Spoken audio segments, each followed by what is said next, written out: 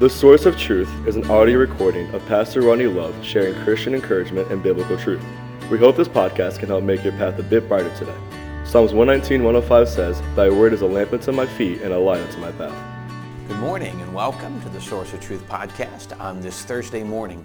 And we're so glad you're with us and appreciate the opportunity to be part of your day.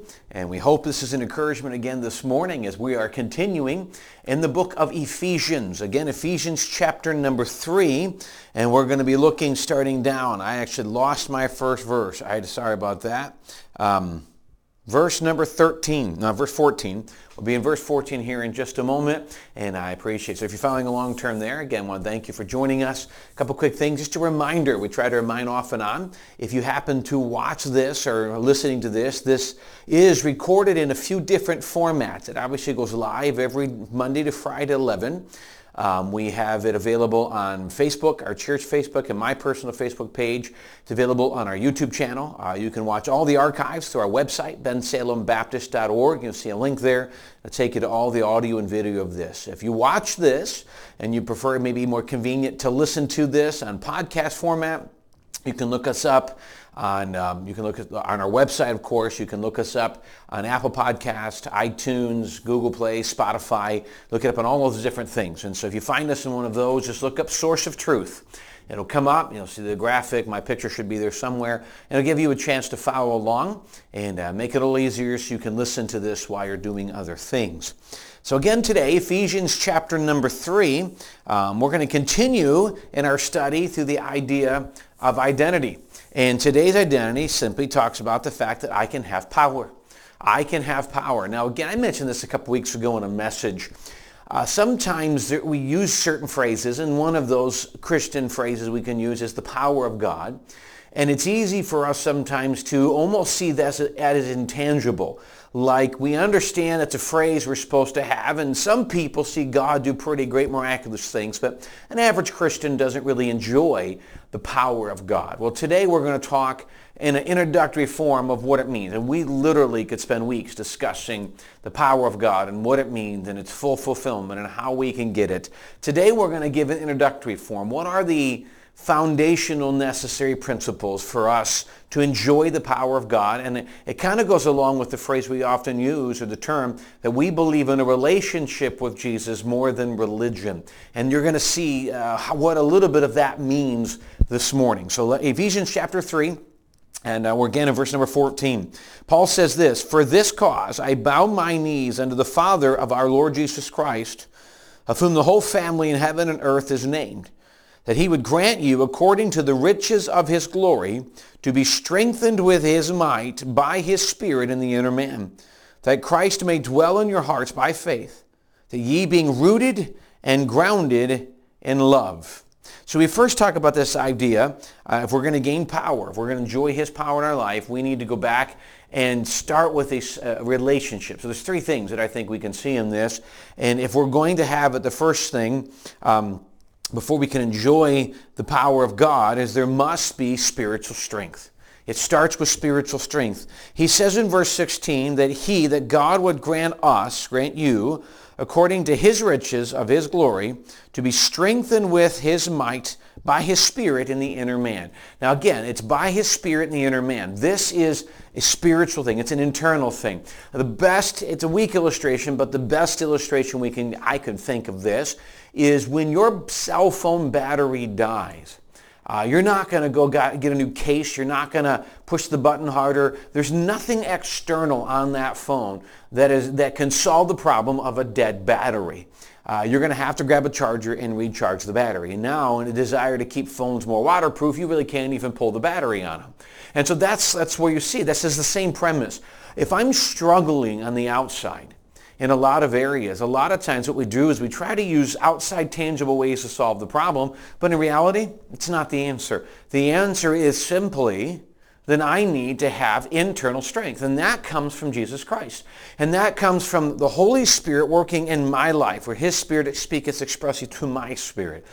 And that's the part we miss. This is why preachers talk about the importance of devotions and prayer, being in church, worship, things of that nature. All of these things strengthen and develop your inner man. Another way to describe the inner man goes back to the book of Proverbs. I think it's 4:23, where the Bible says, keep thy heart with all diligence, for out of it are the issues of life. The heart, it's your mind, it's the spiritual core, it's your inner man.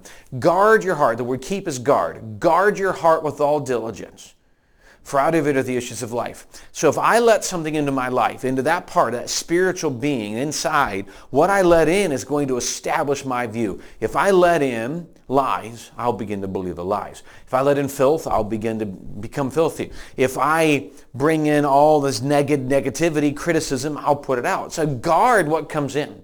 So what I want to do is I want to let into that part of my life goodness, godliness, spirituality. So I get into the Word of God. So as it gets in, then I will, out of it are the issues of life. I will view life differently. That core of who I am starts, one, with salvation, two, with spiritual growth. I hope you understand. This is not a matter of just do devotions because that's the Christian thing to do, or just be in church because that's the right thing to do. If I'm doing all these things simply because I feel like I have to, I've missed the entire point. I do these things because I can grow in Christ. And growing in Christ establishes strength, which is what we desire to have, is that strength. And so we start with letting him work the inner man, which, by the way, then develops point two, there's a spiritual intimacy. He says in verse 17, I think it is, that Christ may dwell in your hearts by faith, that ye being rooted and grounded in love. So he talks about the idea that Christ lives in my heart. Now, have you ever heard, use the phrase when someone visits, hey, make yourself at home? We say that, but in all reality, we don't mean that. It would be probably pretty awkward if they start walking through our bedrooms, checking out the house, or digging through our clothes, or just grab the mic, open up the refrigerator, grab the milk, drink from the cart, and put it back. That's what a lot of times we do when we're home, right? So we understand the phrase, be comfortable. But this is that next step. This is not just, you're comfortable, Lord, but only stay in this one part of my life. If I'm going to let God into my heart and I'm going to do it, I have to have a spiritual strengthening, which I let him in, and then I have to give him freedom. I have to give the Holy Spirit freedom to find those parts of my heart that either I only know or that I haven't even really been honest with myself about, where I need God to strengthen me. But that starts with him letting me know areas of weakness that I need to get right. This may come in devotions. I may learn this through preaching. I may hear it somewhere else. It may be simply the Holy Spirit saying, that needs to change. But if I don't give the Holy Spirit freedom in my life to move around and to really take over that in my life, I'll never enjoy strength. Strength, if I let him in to develop strength, it develops this intimacy. God gets to know me better. Please remember something. Our greatest fear of letting people get to know us really is they're going to either things they won't like or things that we wish no one knew. The benefit of letting God get to know us better is there's never a problem with that. God is not down there looking, saying, I did not know this, I can't believe this, how dare they? He's never like that because he already knows all about me. He's coming in helping to help me get away from where I'm at to what I could be. That's why I give him lordship. That's why I give him all the freedom we can have. Then he says that Christ may dwell, verse 17, in my heart, in your hearts by faith, that ye being rooted and grounded in love. So spiritual strength develops a spiritual intimacy, which develops spiritual roots. He comes that ye may be rooted and grounded in love. So I start with that time with God, which helps him to open up the door for that spiritual freedom where he has room in my life. And now I become grounded. Let me ask you a question. Where are you rooted? In what are you rooted? Are your roots, your hope for the future, your strength, your identity, is it found in your finances? Which, if it disappeared, would ruin you. Is it found in your job? If that were to go, is it found in your home? Is it found in your lifestyle? Is it found in your children? I mean, think about this. If you lost some of these things, if you lost your job, yeah, it would hurt, but would you lose all of you? When your children move out and go have their own children, is your life, is your identity ended? If we're rooted in something weak, then we're going to find ourselves to be weak. See, if I'm rooted in Christ, and through his word and in prayer and allowing him to be the core of who I am, then when the world is getting more and more chaotic, I'm going to be more stable in those times. because I'm rooted in him. I'm rooted in him, in my foundation, in the strength that he's in control, that what's going on, I'm not overwhelmed because I'm rooted in him.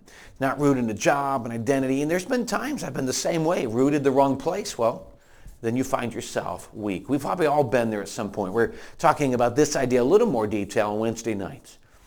But I hope you think about this, that if I'm growing strength, if I'm getting spiritual strength, that means I can grow. Then I can develop a greater intimacy with God, which means I have freedom to make the changes in my life. And then I find myself more rooted in him. I started by saying this one's going to be I Have Power, but I'm actually going to change the name to it because I think it's more fitting to say I Am Rooted. Because ultimately that's the goal. The goal is to be rooted. You can gain power by being rooted. But rooted is the core. When my roots delve deep into God and who he is, then the rest of me grows and flourishes through his power. So where are you rooted? What is that's got a hold of you today? True power comes from this. What is it that identifies you? What is it that you hope will give you fulfillment? If it's not Christ, you'll find at some point for it to be disappointing. May your roots be deep in Jesus Christ and growing in him. Again, thanks for joining us on this Thursday morning. Thank you for giving me the chance to be part of your day. I hope it's a help. I hope it inspires you to really be challenged to walk with God and to expect to know that he's got something great for you in life, that he wants to do something great with you, and you'll let him do it. Again, thanks for joining us today, and we'll hope you join us again tomorrow.